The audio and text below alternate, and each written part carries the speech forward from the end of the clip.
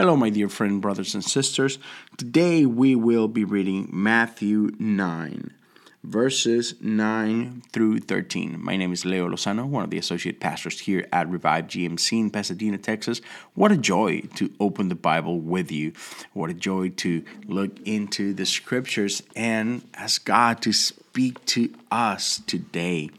I am reading from the New Living Translation, but as you know, you may accompany me from whichever translation you prefer. Will you join me as we read together from the Holy Scriptures? As Jesus was walking along, he saw a man named Matthew sitting at his tax collector's booth. "Follow me and be my disciple," Jesus said to him. So Matthew got up and followed him. Later, Matthew invited Jesus and his disciples to his home as dinner guests, along with many tax collectors and other disreputable sinners. But when the Pharisees saw this, they asked his disciples, "Why does your teacher eat with such scum?" When Jesus heard this, he said, "Healthy people don't need a doctor, sick people do." Then he added, "Now go and learn the meaning of this scripture. I want you to show mercy, not offer sacrifices. For I have come to call not those who think they are righteous, but those who know they are sinners." This is the word of God for the people of God. Thanks be to God. I just love how, again, we can see this again and again and again in the Gospels. But Jesus chooses to show mercy to those people who no one shows mercy to. Yeah. And we can see the disdain here from the Pharisees, who clearly disapprove of Jesus' company, right?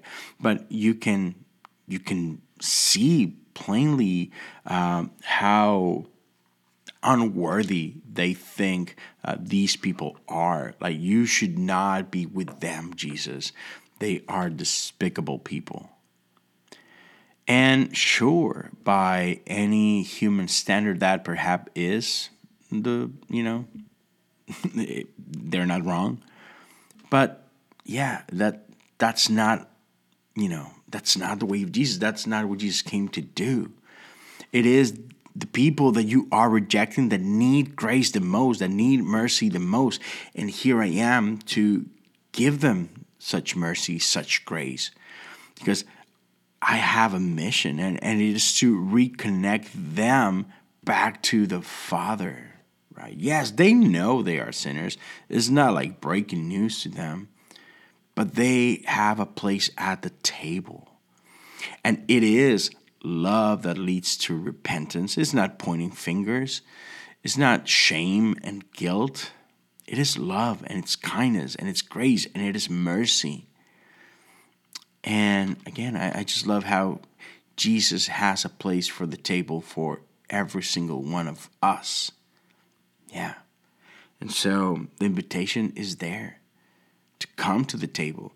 And the invitation is there for us who are the judgy ones to not be so. And to be reminded that